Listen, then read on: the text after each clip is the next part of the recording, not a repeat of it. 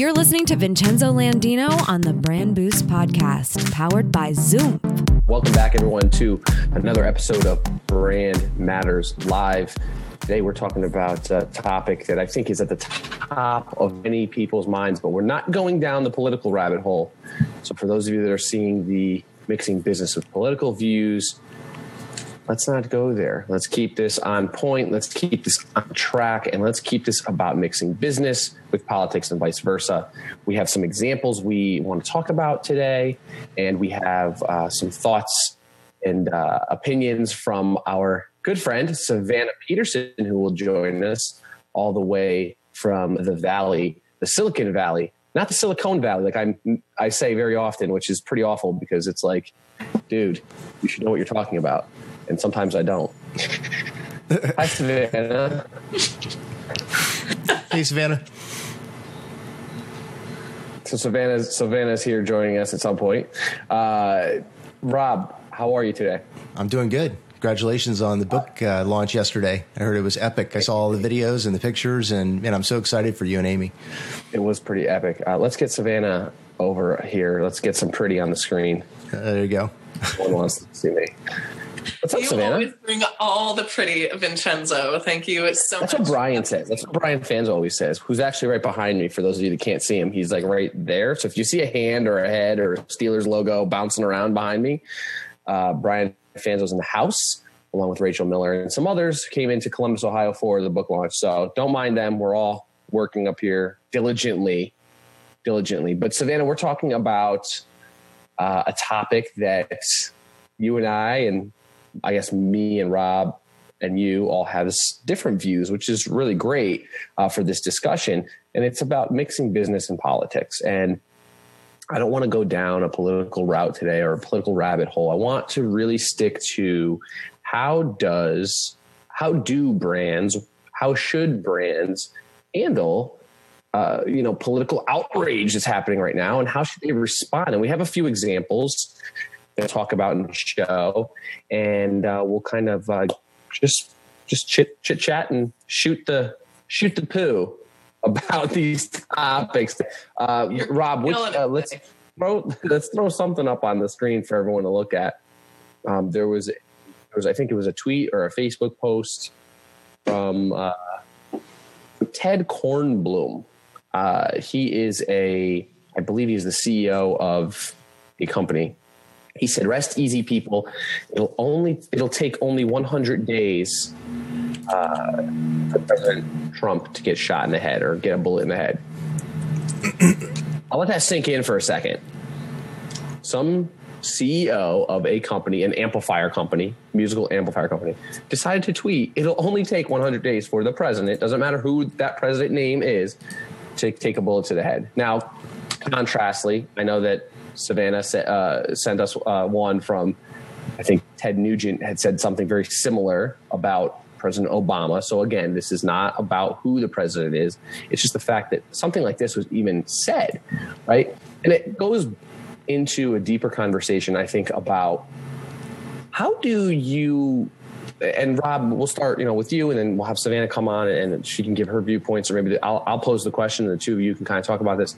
How do you balance your political views from your business? Because in today's day and age, your brand is synonymous with who you work for, regardless of, maybe even putting something in your Twitter bio, "Views are my own, not my employer's." Like, right. That means nowadays. So, I pose that question to the two of you. Something like that gets posted by a CEO of any company, regardless of the size.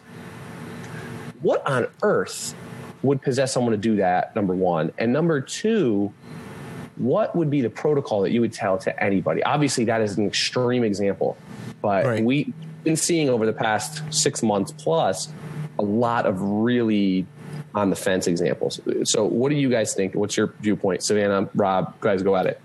Well, so I'll take it because I'm on camera, but I think the interesting thing is, and Savannah and I had a conversation about this yesterday in terms of just, it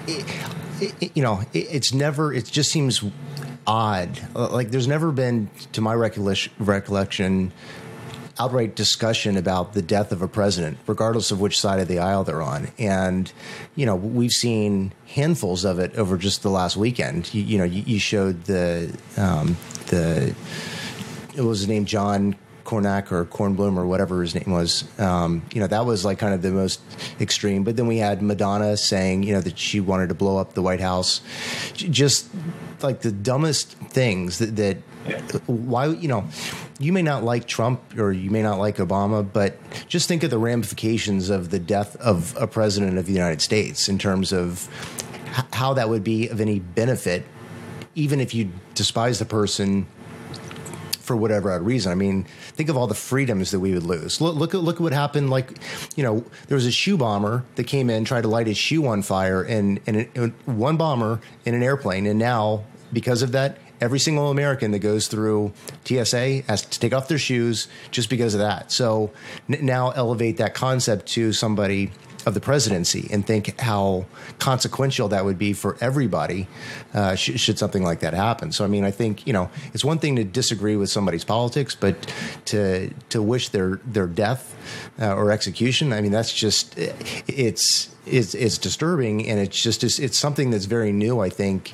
in politics. And, I think the cool thing is that we now have live streaming to kind of suppress some of the usual and customary voices. And, now everyday folks like you, Savannah, and I can talk about it. But I guess I'll end before I let Savannah opine is I was reading and doing some research for today's show. I was going back and, I guess one of the first kind of solo brands is considered Michael Jordan, right? Sure. And the article that I was reading, I think this was back in the 90s, was talking about a senatorial race between Jesse Helms and somebody that was running against him. And they wanted to get Michael Jordan involved in the campaign. And he said, I'm not getting involved at all. And his response was, look, Republicans buy sneakers too.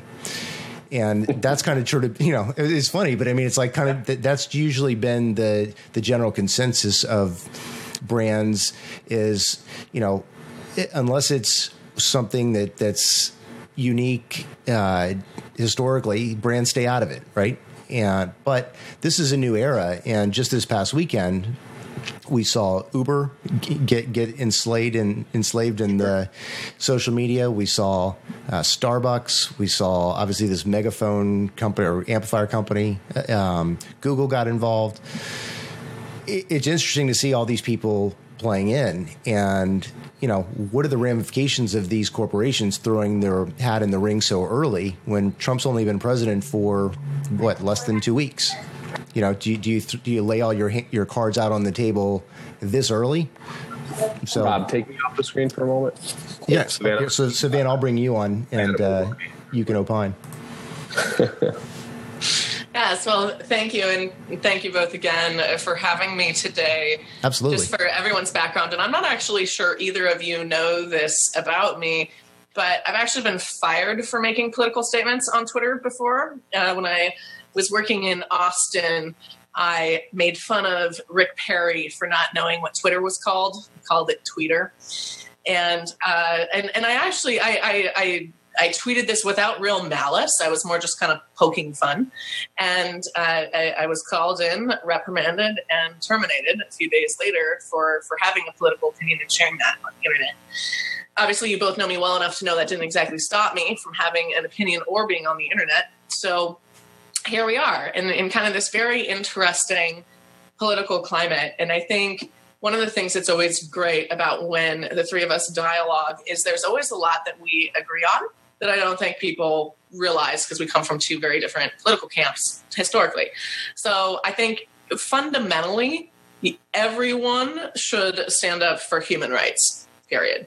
I mean, we are entitled to a certain fundamental basic needs as citizens of this country, in my opinion, and of this earth, quite frankly. And my life is my life. Your life is your life. You are very much entitled to that. I support your ability to choose whatever you want to do with that. And I think it's really childish and horrifically inappropriate when we slang death threats over social media. In doing my research for today, I discovered that there's roughly 30 death threats a day, minimum, that the Secret Service fields against a given president sitting term, and which is pretty wild when you think about it. And they actually do, even though many of them are from crazies, they do investigate each and every one of them to a certain degree. Multiple people were put in jail for assassination attempts and plots against President Barack Obama. We've seen it all the way back into Andrew Jackson and Abraham Lincoln. So people having passionate feelings about the leader of the now free world and emerging nation back then is not necessarily a new thing. But the fact that we haven't evolved past it is what really freaks me out. It kind of makes sense after the Boston Tea Party and people had just fought a revolution that they thought revolution was the only way to change things in power. It's a perfectly logical argument. But what's concerning to me in this leadership, that guy's a great example. There's been plenty of other folks on my side of the fence, and I'm not proud of the things that they've said because it doesn't build any bridges and it just gives everyone a reason to not take us seriously, is this incredibly aggressive and violent approach. And that's not actually the answer. I mean, demonstrating is one thing, but ending someone's life or wishing ill will against a human or a family, or there was a journalist who tweeted about Trump's son potentially becoming a school shooter during the inauguration. And that's deplorable. That's bad human behavior. Not a human. Stop doing that. That's none of us should be proud of that. None of us should support that. And I think that really beautifully contrasts with what some people have done such an excellent job of doing, and to the point of human rights. Airbnb offered up free places for people stuck. It's actually really non-political. It's saying, hey, we don't know what's going on. It seems the federal government and customs agents don't have any idea what's going on either. In the meantime, here's a free place to stay. I think those sorts of efforts by big brands are one of the best ways to get political. Because even if you were supportive of this executive order, you're not going to, what are you going to do? Protest Airbnb because they offered people space for free that were stuck in the middle of a mess? No, I don't think so. Right. Yeah. So on the Airbnb one, I guess the one that's closest to that is the Uber example. And yeah. This one puzzles me. This is almost, so you and I were talking about this last night. And for those of you that don't know about the Uber, I'm sure people have seen the delete Uber hashtag that kind of trended over the weekend. But kind of the history of how that happened is, and you kind of help me out with this story, so maybe fill in wherever I miss, Savannah. But there were tons of protesters at JFK, and the taxi commission said that they were going to go on strike from 6 p.m. to 7 p.m. In support of the protesters. And at 7:30, which is 30 minutes after the scheduled protest, Uber shoots out a tweet saying that they're going to not that passengers will not incur the rate charge or surge pricing. The surge pricing, and all of a sudden they got hammered in the media, and people were deleting Uber. Why, Savannah? I mean, it's an unfortunate circumstance for them. I think it's a little bit wrong place, wrong time, just because that was a powder keg waiting to happen. The CEO of Uber, Travis, is very much a public figure himself and has made some statements and built a company that has historically not been the friendliest to immigrants and to contract employees. They're basically trying to get out of having to pay health insurance. And that's a whole different Uber story. But I think what happened here is this is a really great example of what happens when you don't have good social credibility within your community to begin with. So if people are waiting for a reason to get mad at you, and you do something even just kind of lame duck, which to me this was just kind of a lame duck move by them, wasn't aggressive, wasn't trying to be anything, but it also wasn't anything positive. It was lame duck. Yeah. They're looking for the sniff of blood. They want any reason to be able to jump on it. And Uber was a total powder keg. They being the protesters. The protesters, the media, frankly, I'll be honest. Uber was at one time such a darling in the tech media, and now coming back to human rights, by kind of ignoring certain rights for their workers, the media's done a complete 180. So, Well, so speaking of ignoring, I don't think I did anything too wrong this weekend. But I'll be honest, since I'm all about transparency, I deleted Uber this weekend. I needed to do it anyway, but it felt good to jump on the bandwagon. And like, that's awful from a as a thought leader perspective, but as a consumer, I mean, think about it. That's why people did it. I bet there were a lot of people like me who had kind of been not necessarily happy with the service in general and sick of getting extorted, and this weekend probably pushed them over the edge. So. Well, so speaking of ignoring, I want to give some shout outs. So Vinny is here. That's freaking cool. So Vinny's my new pal from the Women's March a couple weeks back. Thanks to you. I love it. Yeah. So that's it's cool to see. So Vinny says hi guys, and Terry Johnson says that seems harmless. I guess he's thin-skinned. Sam Gonzo obviously is in the house. Avery Ratz is in the house. Hey Avery. So Vinny says consumers are testing a newfound impact they can have on brands. I think that's right. Yeah, I think it's right. I think what's really interesting is, I love that we're talking about this. So I studied political science in school. And so I'm going to get it. Yeah, well, but in a great way, though. I mean, human power and how we derive that and what we do to demonstrate that has been a really cool thing over time.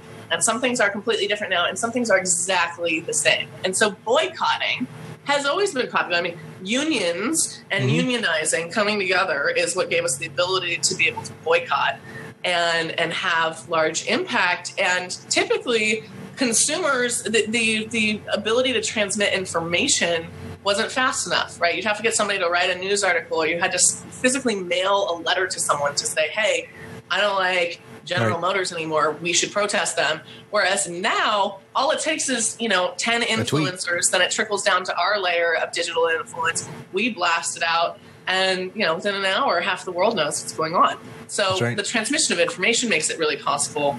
To that comment, I think that person is right. I think we're flexing. And I think, like any new pair of sneakers or skill set, we're going to figure out where it all balances out and actually what's good action with our pocketbooks versus what's aggressive. I mean, I think Starbucks is the most ironic example of the whole. Yeah, that threw me off. I guess, the fundamental question and specifics for this show is if you're running an enterprise brand and you're the CEO, what are the pros and cons of you taking things that you and maybe your inner circle have a passion for and injecting them into a company where you're potentially risking the jobs of your employees and their livelihoods, and they have nothing to do with these. So a CEO says something and social media gets wind of it, and all of a sudden folks, in your example, folks like you delete Uber. Well, now that Uber driver who wasn't his fault, but now he doesn't have access to your business anymore simply because, the CEO decided. Now, again, I think the Uber thing is a little bit different than maybe like the Starbucks example. I really think the Uber thing was that sucked because I don't think it was malicious. He's just ran his mouth before. And so this just caught up to him. And I think the other thing, I didn't actually delete Uber the night that happened. I deleted Uber when Lyft donated $1 million. So to clarify, my action against Uber wasn't necessarily out of malice or saying, get this off my phone. It was, whoa, while there was this weird befuddlement going on, the competitor seized the opportunity and, in my opinion, very brilliantly newsjacked it. And put their money where their mouth was and donated $1 million to the ACLU. And I saw that and I said, you know what? You can have my money. I would like to think of, every 100th ride going to the ACLU. Why not? Right. That's great. And so I think that's the other brand play here. I think they also lost because Lyft won. And not just because of what they said. But yeah, I agree with you. Super weird. Starbucks is confusing. I wonder if anyone's actually boycotting Starbucks. I don't know. I'm curious if people listening right now have gone to Starbucks or had a thought about it. So the one thing that I thought was interesting is that two of Trump's cabinet or inner circle are significant investors in Lyft. And I was like, wait. Oh, wow. Yeah. I'll have to put in the meeting notes who they are. I should know who they are. Peter Alexander Thiel is. I know Peter Thiel is for sure. Yeah. Yes, he and I don't remember the other. He was one of the two. So Alexander Goldie Pants Lowry says Lowly. Lowy. Hi, Lowy. Says Sav is killing it. And Terry Johnson says, this is where having a brand voice helps. You post from the standpoint of the brand and not your personal views. So that's kind of what I agree with. I mean, it does make sense for brands to have a voice, but I think they need to be mindful of their entirety, meaning that, let's say that you're an auto manufacturer and there's a law that's passed that impacts not just a car, but all of the employees around it.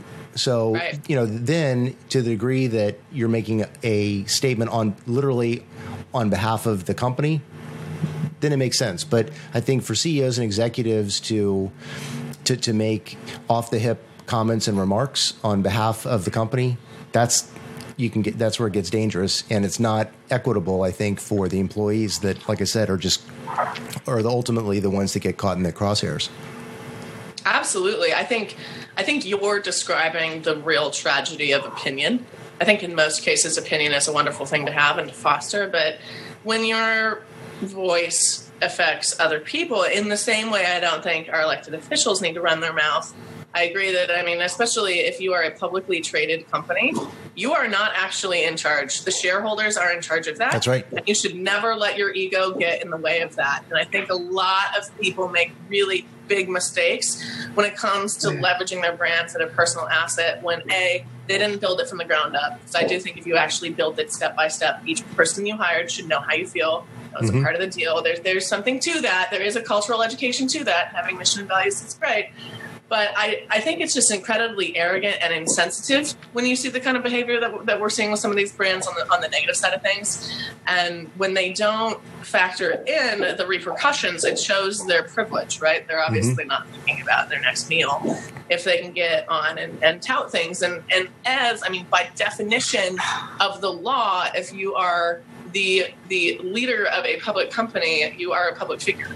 So you are subjected to, we can make fun of you and say negative things about you or whatever and not be subject to libel and slander. Right. So it's very interesting. They lose certain rights literally, legally, when taking on that role as a public figure, so to defend themselves from being attacked. So in doing that, accept the responsibility. Know that you are now at the helm of something that's not just about you. And I'm so 100% with you when it comes to these big companies. I think Ford actually did an excellent job yesterday or 2 days ago. Their statement was simply, this executive order doesn't reflect our values as a company. It's really all they had to say. It's definitely very PR'd and watered. It's not saying a whole lot of anything. But what's nice is they're not saying we accept it either. Right. And I think that's awesome if you're an immigrant working on their assembly line and you've heard that. You know that your, big daddy Ford has your back, but they also didn't say anything that pissed anyone off. Well, that's exactly right. So you take the statement that Ford had, which is they did lay out their case and their point. It was generic, but you contrast that with, say, Starbucks, where Starbucks basically did something where they were in a no-win situation. So, they said that they're going to hire 100,000 immigrants over the next 4 years, 10,000 immigrants in the next 4 years across the world. So do the math on that. That's like saying we're not going to hire anybody. 10,000 jobs over 4 years across the globe. Then the backlash they got was, well, geez, why didn't you just hire a vet? You can't win. So that was just, No, and that whole argument is kind of nitpicky and awful too.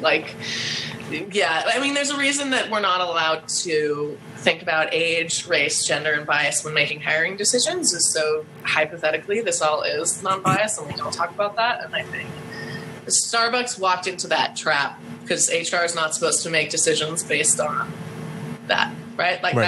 That's labor law in this country. So, I think everyone could just use a really great history lesson or legal 101 on this so they understand what they can and can't do and what they're liable for. I think I'm actually so excited to talk to both of you about this side of it because I think we all kind of agree on the big brand stuff. Be sensitive, put law and prior legislation first. If you're going to make a statement, make sure you're using the Constitution or something to back up your statement so that it's not just your opinion that can be torn apart. Really be sensitive to people. No one will ever fault you if you talk about your own employees and say, here at X company, 15 people were affected by Y, and we stand behind them. That's great. Netflix did a really good job with that. Facebook did a good job. There were some companies who really let the employee community story lead, and I think that's also fantastic. That's the inverse, the antidote to what you were saying, essentially, which is, hey, here are our people that we love, and we just want to make sure they can continue to run our engineering department. Right. We're doing whatever they're doing. I think that's really powerful. The gray zone for me, and I think actually the tweet we started this whole broadcast with is kind of on the fringe, is at what point, if you're a small town mom and pop business, I mean, he obviously sells amplifiers online, but at what point are you a private citizen expressing your own political views? And I'm not saying you want to kill someone is ever okay. I don't think that's okay at all. But I do think it's an interesting gray zone if, you've got 3 employees, one of them's your brother, another one's your best friend, they know you very well, they would stand behind your statements no matter what you said, and you get on the internet and you say something, and then you have someone who doesn't know you at all, in the case of this. So you're talking about context. Yeah. So no context. You have, we saw this happen locally with a brewer in Sacramento who shared his opinions, and a reporter from the Sacramento Bee, the largest publication in Sacramento, put him on blast and screenshot his personal Facebook page, tweeted it, shared it, and then, people obviously protested, and the guy's lost a lot of business as a result of it. That, to me, from a speaking strictly legal definition, from my amateur knowledge, I actually think it's slanderous. It's libel. I think he actually committed a crime, not like a dramatic crime, but a crime in sort of. Well, I'm sure that crime is horrific to that brewery owner, right? I mean, right? No, exactly. He's got a mortgage to pay and employees to pay, and the kid to put through college. Nobody. Yeah. And I think he's allowed to. And this guy didn't say. This guy wasn't threatening anyone's life. He was, and actually, of all things for me to defending, this is pretty ironic because he was making fun of the Women's March. And as someone who was a huge advocate for it, we were live streaming the whole thing, and one of the things I'm honestly most proud of I've done in the last couple of years, just the fact we pulled that together, is 5.5 hours worth. Yeah, exactly. You can all see it on my page too. Please check it out if you missed out on the march. It's really good footage. I really think that he should have been able to say that without a journalist going out of their way and doing. If he posted it on the brewery page, well, yeah, of course, right. I'm going to have an opinion about that, and I've never even drank your beer. But if you're, just having your private thought, we don't build any bridges by not encouraging free speech and deliberation. It just makes us all hate each other even more. So Vinny asks, he said, what about situations like Hobby Lobby? I remember it, but I don't remember it now. Vinny, remind everyone in the audience the details in the comments, or bring on Vincenzo. V, do you remember? I don't actually know the Hobby Lobby drama. Now. I'll be really honest.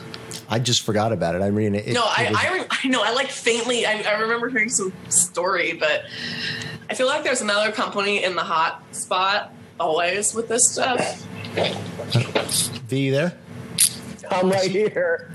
I'm trying to get out of here. Your audio's not. I'm going to bring you on. But I thought you were telling me to not bring you on camera. So bring me on. All right. Here comes Vin. They were known for going all the way to the Supreme Court for they tried to get a religious exemption from the Supreme Court.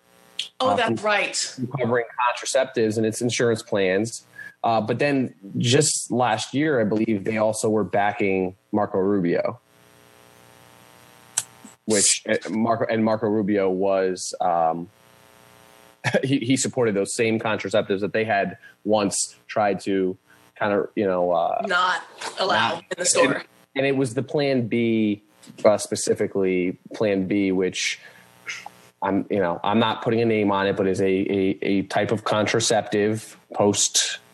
Well, I don't even know how to exactly say it, but it's a type of contraceptive that they were looking for a religious exemption from. And so it kind of like that went up in arms. I don't know what Vinny's question was because I got disconnected. He said Hobby Lobby. He said Hobby Lobby didn't want certain birth control covered. Correct. It was specifically Plan B, though, I believe. I don't think it was like condoms. That's the morning after pill?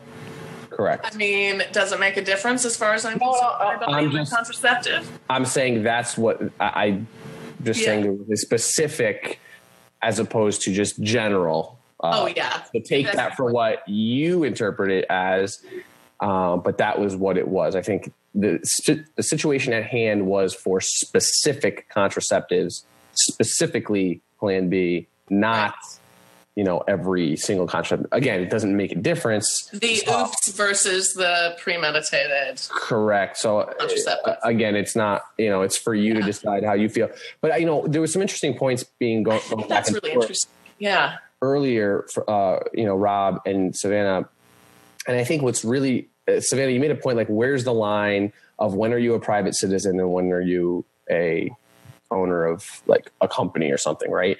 I think it doesn't make a difference anymore, right? Now we're in the day and age where if you choose to tweet or post something or write an article on Medium or LinkedIn or blog, I mean, it's public.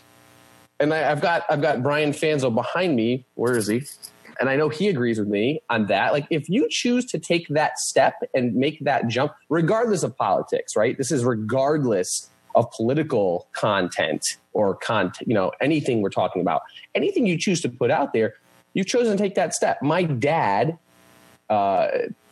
he is 58 years old, has, does not tweet or Facebook or anything, right?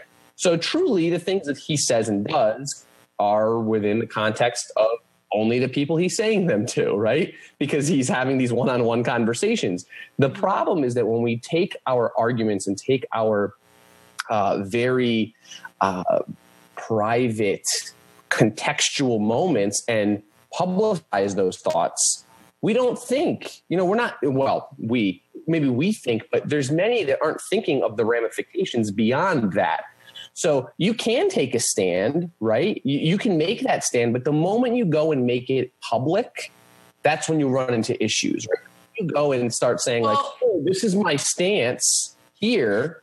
Because you brought up specifically, Savannah or Rob, they're like, what if it was just like the brother and the uncle that worked with this guy, right? It's just the three of them. Well, you guys can say whatever you want in private. No one's going to know. My grandmother said, what you don't do, nobody will know.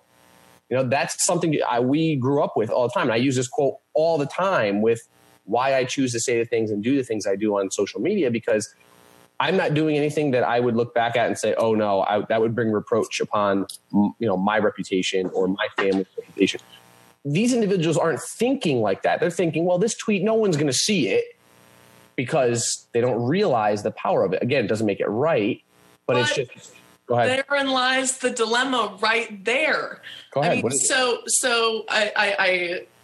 I agree with you from the very high level sense that anything we say is on the internet. Mm-hmm. But I think, as Nancy says in the comments here, you post, you're public. And I think that definitely sums it up very well.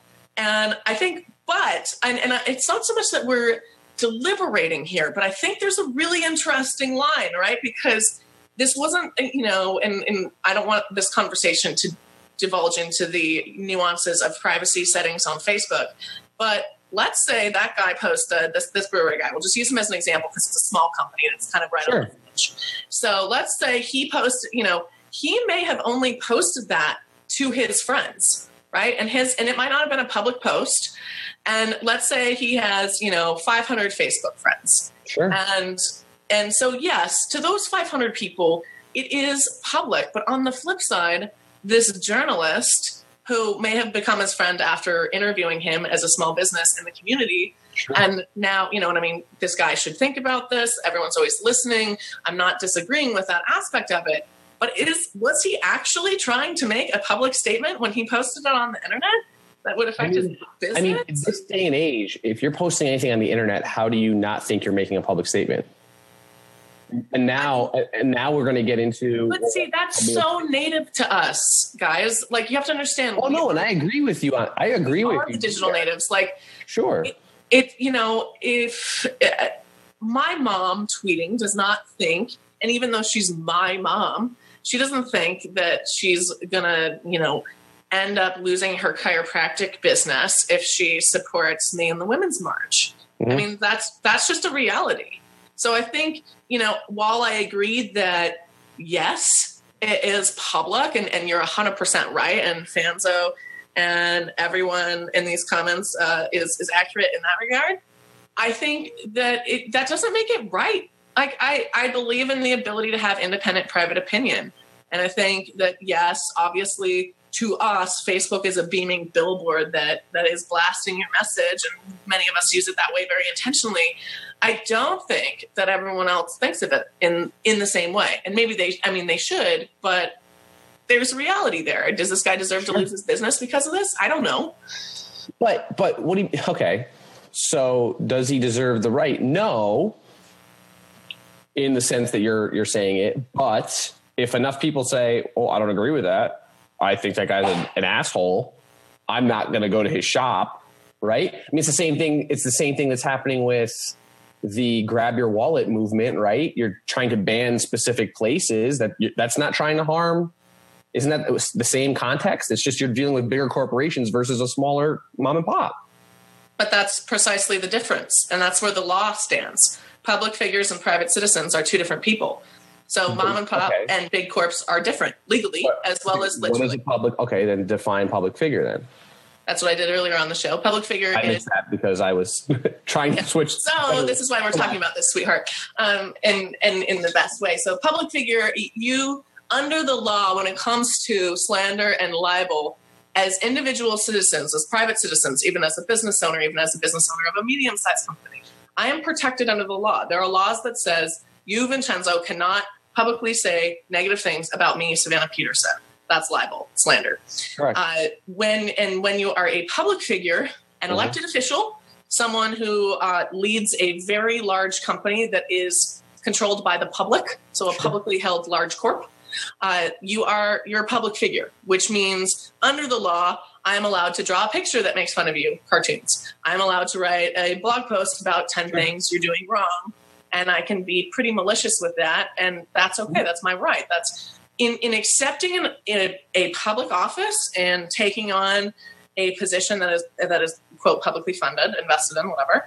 You are giving up, and this is a part of the deal. I can't emphasize this enough. You are actually giving up your right to defend your personal self in the legal sphere of things. And people also need to understand this when they get involved in stuff and know the difference, because there's a reason we can, make political fan art that mocks either side.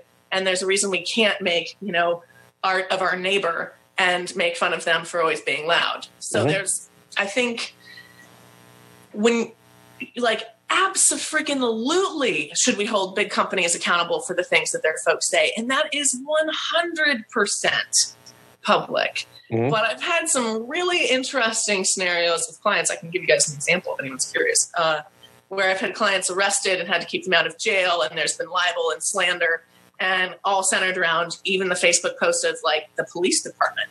So it's important, in my opinion, that a certain level of personal privacy be preserved from a legal and just rights standpoint. And I think that line is when you put someone's personal thoughts on a greater blast than they themselves originally did as a private citizen. A business is a business. That's not even what we're talking about. But sure. And, we could probably go back and forth about that all day. Rob?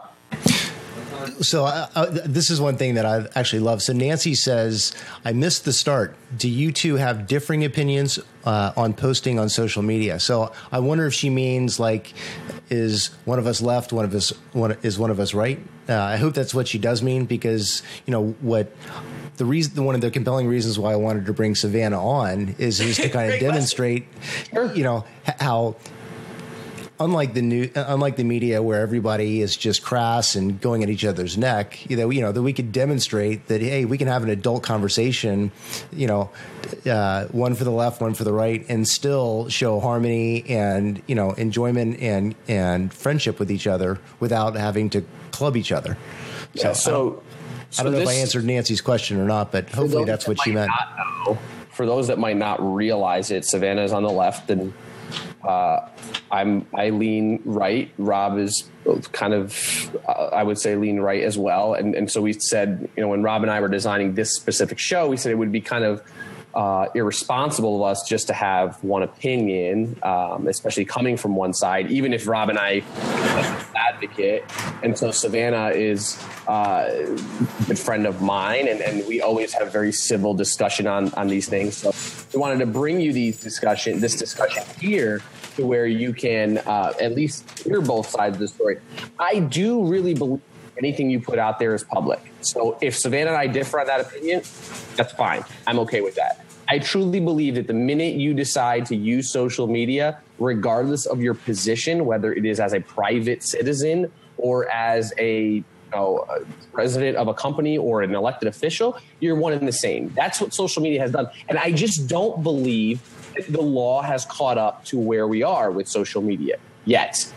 Right? The law hasn't really, and yes, I think that's very fair from where we are now versus where we were in the past. I think that's really, and I think it's very difficult because these mediums change constantly, right? Let's take Chewbacca Mom for a second. She just shared that privately with May. Let's just say that turned into something completely different than what it was. Let's say that it was, let's say she made the comment that we posted earlier. That was done privately, but she put it on live, right? And now 50 million people see it. Would we be sitting here saying the same thing? I don't know. I don't know. And that's where we're going right now. Social media, anything you post has the ability to go completely viral at a moment's notice. Viral, we can't predict viral. And so true. I don't think the Constitution, I don't think the law currently has a clause in it that says, well, if this goes viral, then it becomes public, or right. What. No, totally. Absolutely. And it's not there yet. So I do agree with what you're saying, Savannah, at the purest extent of it. But I think if we step back and say, well, what are we really dealing with? It's very, very difficult to understand. It's really difficult to digest because we are dealing with an ever-changing landscape that is, it's different every day. Every day it's different. It is. I think that's actually an exceptional point in the sense that there is always a lag, especially with technology in a lot of aspects. And I guess, I'm just curious because we've gotten to a very kind of cool and nuanced level. Because I actually think this is where probably a lot of our listeners sit too, is like, Am I a public figure? Are we public figures? Is my business, at what point do I give up my ability to have an opinion if it's very strong and polarizing? It's something I think about all the time as me and as a very, I'm so tickled. Nobody knew what I was coming into this, but as a very outspoken Democrat and liberal, I actually kind of come back around the spectrum and I'm quite libertarian on some things too, which is probably why I get along with these guys very well. See, eye to eye very much when it comes to individual rights. I'm a little more laissez-faire. And I also am very fiscally conservative, as I would like to be able to afford a house in San Francisco someday. So, but I think that I agree with you that in the sense that once you put it on the internet, it is technically, it's out there, right? You put it on the internet. And so in that extent, I agree with you and Fanzo and everybody who says it's public. We're with that. What I do think, and this is, and I don't mean to keep coming back down to the law, but when it comes to completely ruining someone's livelihood, because that's what happened for this guy. Sacramento freaked out. This guy's in kind of a red hub in a very blue state. And it just didn't go well for him. And it's shocking to me. I'm defending this story actually as I'm saying this out loud because I really, really don't agree with what he said. But I guess this is the beautiful bit of being a constitutionalist is like I fundamentally, well, not that this was in the Constitution, but anyway, it's taking it a little far, but I'm a direct interpreter of the law. Let's put it that way. I very much, I think that he should have the right to defend himself against this particular reporter who initially incriminated him. So, go ahead. Sorry. Yeah. So, I mean, and whether that's like, you know, he could sue him for damages or he could sue him for libel or for slander, I'm curious to see what ends up panning out. And I think cases around this time will help define that future legality that you're talking about. Like, I think we're going to see cases in court that'll create the future of what is actually defensible. So, I mean, if he was killed as like $3 million business with one tweet as a reporter, like that's, you know, yeah, the guy shouldn't have opened his mouth, but it's also that guy's First Amendment right to open his mouth. So that's an interesting point, right, that you bring out, and I want to go to the comments and just hold your thought, because there's some people that there's kind of a little bit of I don't want to say differing opinions, but there's a few different things here. Vinny says that if we go back to Gary Vaynerchuk's Thank You Economy book, Gary made the comment, and I remember because I actually listened to this on Audible and I rewound it a couple of times, that our grandparents would be better prepared for social media than this generation. And that's kind of what we're running into right now with especially this particular story we're talking about, is that like my grandparents would have never gone and turned to some public forum to say anything, because it was always, you know, keeping private matters private, keeping things, you know, you don't put that out in public. Right. And so that I love that Vinny brought that up. But then Alan, who is over at Zoom, thank you for joining us, Alan. He said, how does social media define public versus private figure? And I think it goes a little deeper than what you said. No, yeah. I mean, this is a really good question. Yeah. He asks, is it verified versus non-verified? Is it terms of service? So what exactly, because I call myself a public figure, right, on my Facebook page. Me too, yeah. Actually, you're an entrepreneur. I checked it because I wanted to. Yes. Oh, that makes me feel, that's interesting. So I double checked that just so we can have this discussion here. So Savannah, you call yourself an entrepreneur, but I call myself a public figure for whatever reason, because I wanted to get verified on my page, but that's neither here nor there. So that's what Alan's asking. Like, what constitutes public there? And if because you're a public figure or you're verified, so now you become public or supposedly a public figure on this social media network, are you still really a public figure? So I think there are so many questions because there's no universal definition across the board. And then there's definitions in different spaces, right? Like, well, you can make yourself private on Twitter, right? So that nobody can see your tweets unless you accept that. Okay, so maybe that's a way of saying I'm private versus public. And Facebook, you can only be friends with certain people, or you can make your tweets not public. Maybe that's a way of saying, but is that the only way? Because like you said, exactly. Maybe this guy didn't post it publicly and the reporter saw it. So that to me in hypothetical form is wherein lies the question. Right? Mm-hmm. Should he have said it? No.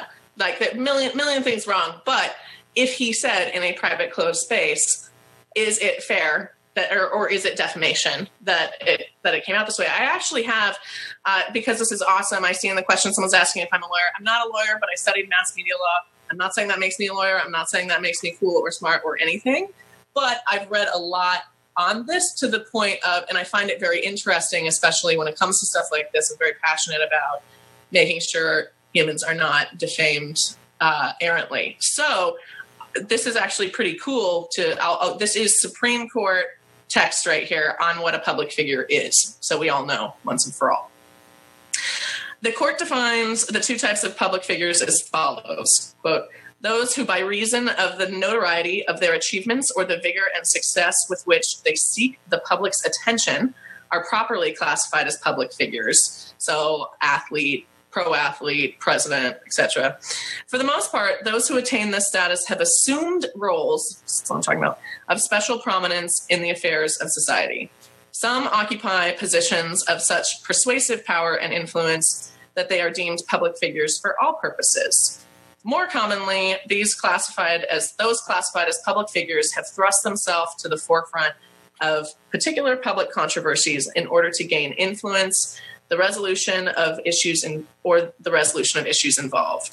In either event, they invite attention and comment. So there you go. Yes. So I think that's actually a really interesting delineator that we can latch onto, inviting attention and comment. So that would make all of us here public figures simply by broadcasting this show. Yeah. Okay, interesting. I mean, and I think that's as close to a definition as we can get universally. Totally. I'm sure a lawyer could argue it if they were defending one side or the other far better than I could, because that's not my profession. Brian Fanzo says ownership in digital space is non-existent. And Brian was commenting because Alan asked who owns the content being pushed out. Does that have an effect on whether it's public or private? Nancy also asked if our grandparents had these tools at our ages, they might be using them similarly, wouldn't they? I don't believe so, personally. My grandparents were too busy on the farm to be tweeting about it, like, milked another cow today, chicken laid 3 eggs, woo woo. Like, I don't laugh back there. I got Fanzo and Rachel laughing at me back here. I don't see it happening, but I also think it's because we've come to expect technology and we've come to expect this more. Back in my grandparents, from the stories I hear, like, they never wanted to be public figures. They wanted to live their private life. They wanted to be happy. Like, that's it. They didn't care about having, prominence. Now, they see me or they see others out there and they're like, oh man, you're on TV, you're doing this, you're doing that. Like, it's different, it's different now. We have more access to that. So do I think they would use it? No, I personally don't, but I'm sure one could argue either way on that particular scenario. Yeah. I feel really good about where we came to with this dialogue, because I think that's great to think about. Like, we've got some other comments I didn't see. I'm just seeing now. Jerome Griffin, welcome to the show. Thanks for joining us. He says, even in the firearms industry, I stay away from the political nonsense in the marketing. That's really interesting. So, Jerome, what are you? I think that's smart. I'm curious where he works. Not getting political is usually advisable for most. When I was personally fired for tweeting way back when, it was because I had a political opinion, period. I think it had a little bit to do with the fact that I was living in the middle of Texas making fun of Rick Perry, but I think that considering the lack of malice in the language that I used and the really just like cheeky conversational friendly tone, it was their whole thing was literally, if you want to work at this particular PR agency, you don't get to have a political opinion. And it's okay if you want to have a sign in your yard at home, but you can't put a bumper sticker on your car. And that level of censorship was like way too much for me. Doesn't matter what political side of the fence I was on. Obviously, there's a reason I got fired shortly thereafter. You can imagine I didn't exactly go quietly into the night on that. And I think, I don't know. I think there's, I've known firsthand the risks. I've certainly never thought my tweets were private to begin with, but having been fired, it's already affected my livelihood. Right. I think the notion of, if you put on the hat that when I post publicly, I am inviting comment and ridicule, you are then, and to us it feels native because we do this all the time, but think about it, if you're a new business, this isn't native. If you go from just talking to your friends every day to all of a sudden talking to the internet, it's different. So I think that's an important delineator. I love that everyone has farmer families in here too. There's some farmer comments going on. I learned to drive on a tractor. I grew up on a farm myself. So word up to all the country people in the audience. So we've got 5 more minutes. I wanted to read a passage from an article from a good friend, Chris Brogan, who just recently wrote something about this topic. And I want to jump into the last few comments there that you guys are making. So thank you for being highly engaged here with the conversation. Chris Brogan said, and this is kind of in response to the Uber situation with Travis, but and I'm going to read this directly. It says, he says, Travis is the CEO of Uber. He stated and has shown support for the U.S. President Trump. This might not be the real reason for the vitriol. The point Chris is making is not political. He's talking about business communication, and Uber has and will continue to lose money. Uber drivers will have to choose a new platform or quit, at least in the short term. What should you do? Because that's kind of the question we posed in the beginning of the show, was like, what should you do? And I think the statement Chris makes is really, really powerful. Connect with who you serve, period, right? Who do you serve? And he says the beauty of business and the free market system is that people have a choice, period. People have a choice. There's Uber, there's Lyft, there's taxis. I mean, there's choices, right? If someone doesn't agree with your politics, they can choose not to spend money with you. There are laws in place in most countries to insist that we serve everyone. And Chris believes that we should. He said, that said, we can choose language that's more inviting to those we serve. And we can be more clear than ever how we are here to help people succeed. Instead of protesting, reach out. Connect with those who matter to your business. Be more vocal than ever in how you stand by them and what you believe. Give people reasons to remember why they buy from you in the first place, which I do believe Lyft did a great job, right? They went and supported the ACLU. They're talking directly to who they're serving. They did a much better job than what Uber decided to do in this matter. So, and again, Chris goes on to say a few more things, but he says, the same goes for you. Show people what you stand for. Be clear about who you serve. Give them reasons to remember you and remember who you are and how you belong in their world and vice versa. He says, don't protest, promote. And I'll drop a link there. Again, you may agree with the article. You may not agree with it. I thought it was very concise, clear, and to the point. It was non-political. It was just, I think that's absolutely spot on. And you should always know your community. That's what I do for a living and advocate for all the time. Mm-hmm. But I also think that Chick-fil-A sold more chicken when the CEO made a racist comment than they ever have in the history of Chick-fil-A. So I'm not going to connect any dots there that aren't already connected. But if you know your customer is going to come have fried chicken no matter what you say that's racist, mm-hmm. then who cares? You can be a racist. And I mean, I hate to say it so blunt like that, but Chick-fil-A is a pretty straightforward example. And it's not even really political as it was. He was just flat out racist. I think that's what's hilarious about that is they got so much press and the line was out the door because the people who agreed with that showed up to Chick-fil-A. Exactly. So I 100% agree with Chris on that. I mean, I agree on that, political or not, any marketing message, know your audience. If you're just talking back, you're going to fail anyway. I mean, we all talk about this stuff all the time. Let's get to just some of the comments. I want to finish up with the comments that were left here in the last couple minutes. Nancy says, I don't do politics publicly. I have too many close political leaders on both sides, and it's just not my style. So she chooses not to. Again, that's awesome. Good policy. Sebastian says, I never post about politics, which is, if you know Sebastian, you know that's a bold face. And he has a laughing face. He's being very facetious there. Alan Steele says they stick to facts. And now Zoom is a social media analytics company, one that I work very closely with and appreciate your support. But they stick to facts. So when they talk about politics or when they talk about anything, it's always factual. What is the exact statistics on this in social media? You know, it doesn't matter what the opinion is. And Jerome says, let's see, we have a question. Jeff Koga says, what are your thoughts in companies who artificially and purposely use trending topics like politics to get media attention? And Savannah, maybe you want to answer that. Sorry, I was actually I was deep in the comments there. We're getting a lot of comments right now, by the way. Everyone who's throwing something in, keep throwing it in. We'll answer it even if we don't answer it right now. So can you repeat the question for me, sweetie? Jeff said, and of course I clicked off of it as soon as you asked me.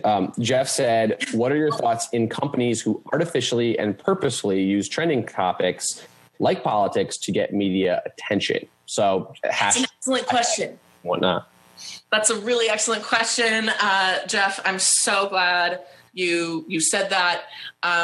I think that newsjacking is one of the smartest things you can do as a business. It's one of the best ways to make yourself relevant in every news cycle. And I don't necessarily think you should manipulate your messaging or your story or your vision to constantly do it. But as someone who's beat Apple at their own game on launch day and had an article that was higher than their announcement blog because I just timed it right, there's such an advantage to taking advantage of a conversation that's already happening. The question I always tell my clients or ask my clients is, where are your customers when they're not talking to you?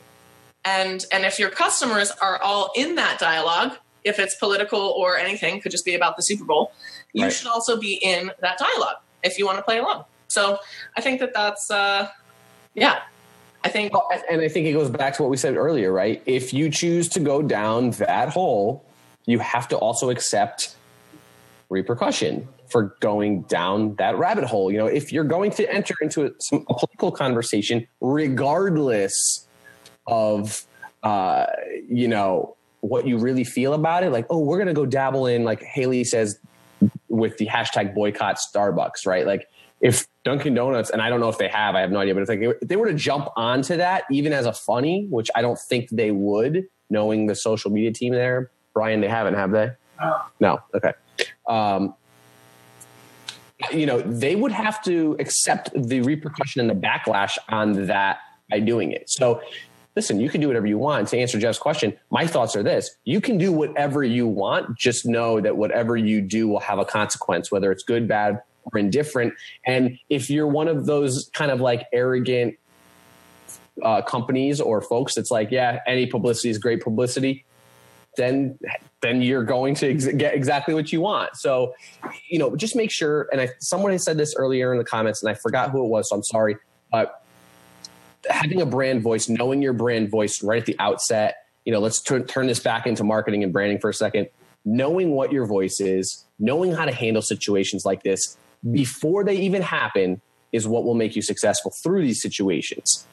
You don't want to have to implement a plan like this only when, you know, they come up like, oh, now like shit hit the fan. Let's go figure out how to handle this social media situation. I mean, like brands should have been paying attention to the political climate over a year ago and seeing that like, this is potential. There's a lot of potential here for things to happen. Let's check out what our stance is. Like, what's our company stance? What's the company policy? What is our brand voice in this situation? If a brand is out there and they weren't looking at this ahead of time and you're using an agency, you probably should just fire your agency, or you should really take a look at who you have working for you, because you should have been looking at these things a long time ago. This is not the time now to figure it out. Like, you should have already had it figured out. Now you're just playing in the fire, and it's all in the moment. And that's why you get these, you know, heat of the moment tweets by idiot CEOs, regardless if you're big or small. And no matter what side you're on, like, that's why things like this are happening, because there was no predetermined brand voice, predetermined protocol. And I know Rob. Well, yeah, I'm like been chomping at the bit. So, the one thing that seems kind of common, going even back to you and Savannah talking about farms and, you know, our parents and grandparents, is context. And that's kind of one of the things that is gone from conversation, right? So farmers used to have conversations at the general store, and because there was familiarity and they relied on each other as neighbors, everything that was said was not scrutinized under a microscope. It was seen across a lifetime. So everything was contextual. But that's kind of the consequence of social media is that it's a bumper sticker conversation. So, you know, if you don't say the right thing, you're not measured across time and distance. You're measured for exactly what you said. It's not equitable necessarily always, because I hate using the word fair, but that's kind of the problem. What's interesting is, you know, there was we talked earlier about perhaps our parents would have done better on social media than us. And, you know, I think for sure back then people were generally more polite with each other, although there were tons of atrocities done by our parents.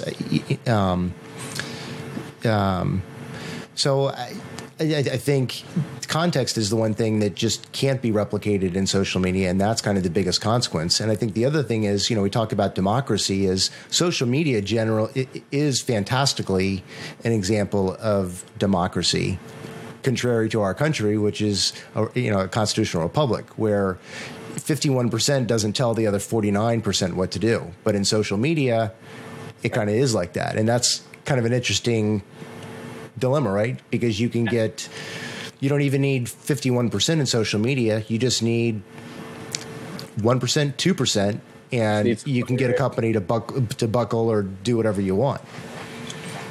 We have, so there was actually a little bit of a nice little discussion here at the end. We need to end the show. So this is the last thing we're going to comment on, and that's it here. Heather Heather Roach had a little bit of a comment towards Savannah and the Chick-fil-A comment, the Chick-fil-A discussion there. Savannah goes on further to say Chick-fil-A has made both racist and homophobic statements, and they sell more chicken than anyone. They're a good example of a company that has many opinions and still a very healthy bottom line. Now, here's my stance. I don't even know the exact comments. So, Savannah, if you have the links to make the exact comments, I'd rather leave it to the readers and the viewers if those statements are racist and homophobic. I'm sure they are. Like if you're saying, I just don't remember exactly. I completely understand your desire for that to be the case. It's not a problem. I don't know about I don't remember anything about the racist stuff, Savannah. I mean, for sure, obviously, it's I really remember OG. So Kathy. it's like it's built into their It's old school Chick-fil-A. So context of why I have an opinion about this. My uncle used to own the most KFC franchises of anyone in the Midwest. He actually opened the first KFC in Minneapolis. So literally knowing about the chicken business is a weird family hobby of mine. So the racist stuff goes way back. And Heather, the incident that happened earlier, and I think this is why Heather thinks my statement is ignorant, is there was a very large homophobic outcry. Dan Cathy, the CEO of Chick-fil-A, made and I'll let you guys decide, but the media said it was a homophobic remark. About whatever it was. Well, if the media said it, it must be true, right? Right. So that's why. So quote Kathy's statement. Oh, I thought you were going to quote Kathy's statement. Oh no, I'm actually trying to get there, to be honest with you. But I was more just clarifying that the notion that or where I'm coming with my knowledge of Chick-fil-A is historical. It's not just recent controversy; it's general controversy. I'll get the quote up here for you guys. I mean, throwing in my 2 cents, I just don't see. I mean, I know that the media said that Kathy and thus Chick-fil-A were homophobic, but here's the exact the words. Go ahead. In 2012, he was on the Ken Coleman Show. Kathy said, I think we are inviting God's judgment on our nation when we shake our fist at him capitalized, meaning God, and say, no better than you as to what constitutes marriage. And then Kathy's statement says, I pray God's mercy on our generation that has such a prideful, arrogant attitude to think that we have the audacity to define what marriage is. The following month on a show called, or on a blog or a magazine, The Biblical Reporter, Kathy said, we are very much supportive of the family, the biblical definition of the family unit. So the biblical definition, for anyone that has ever looked at the Bible, does say a man and a woman. So that's what he's there. We are a family-owned business, a family-led business, and we are married to our first wives. We give God thanks for that. We want to do anything we possibly can to strengthen families. We are very much committed to that, Kathy emphasized. We intend to stay the course. He said, we know that it might not be popular with everyone, but thank the Lord, we live in a country where we can share our values and operate on biblical principles. So that's the comment. I read it word for word. You decide that we won't even discuss it here. You, the readers, decide how to interpret that. It's not for us to tell you how to feel. But that was the comment Savannah was referring to. So I just want to make sure that everyone knows Savannah, was referring to it based on maybe her views, right, Savannah? Is that fair enough to say? Yeah. I'm just saying because maybe not everyone feels that way. So I just want to put it out there. Totally. But it is a perfect example, regardless of how you look at it, that you take a stance one way or the other, regardless popular opinion is, okay? And your business does still boom because the people that do support that will still flock to you. Those that don't want to go don't have to go. And you know what? A lot of people that just don't care will still eat your chicken because it's good, period. And that's what it comes down to. Well, and they did actually, I mean, and I agree with you there. And I think this really rounds out everything we've been saying the whole time is what actually did smooth things over with the whole Chick-fil-A thing on both sides of the fence was they issued a statement saying going forward, our intent is to leave the policy debate over same-sex marriage to the government and the political arena. So they essentially, it's not that they redacted it, but they said we're not going to say stuff like that anymore. So I think that that says a lot about how the experience was. I mean, honestly, I think it was a great PR move for them. And I hate to say that out loud, but it worked. So anyway, that's that situation. I wanted to make sure we did clarify for the end. I Totally. Thank you, Heather, for bringing that up and kind of checking us, making sure we do clarify. We did have kind of a two-sided show here. So for good reason, that was good for us. But if you enjoyed this discussion and you enjoy similar discussions, that's what you'll get every week. Brand Matters, 2 p.m. Eastern. Rob Hicks and myself, we will regularly bring on Savannah Peterson and other guests like Brian Fanzo, Amy Schmitzhauer, and those that are really crushing it out there and are in tune with what's going on with brands, with social media, with digital marketing, live video. We appreciate you for watching, and we will see you next week. On behalf of Aftermark, Enlightened Audio Visual, and Savvy Millennial, I'm Vincenzo Landino. That's Savannah Peterson. Rob Hicks is behind the curtain. He's like the man from Oz, or he's like Oz. I think man from Oz. He's Oz. Yeah, anyway, we'll see you on the next one. This has been a VincenzoLandino.com production. Thank you for listening. If you enjoy the Brand Boost podcast, please give us a rating, write a review, or subscribe. Head on over to brandboostcast.com/subscribe.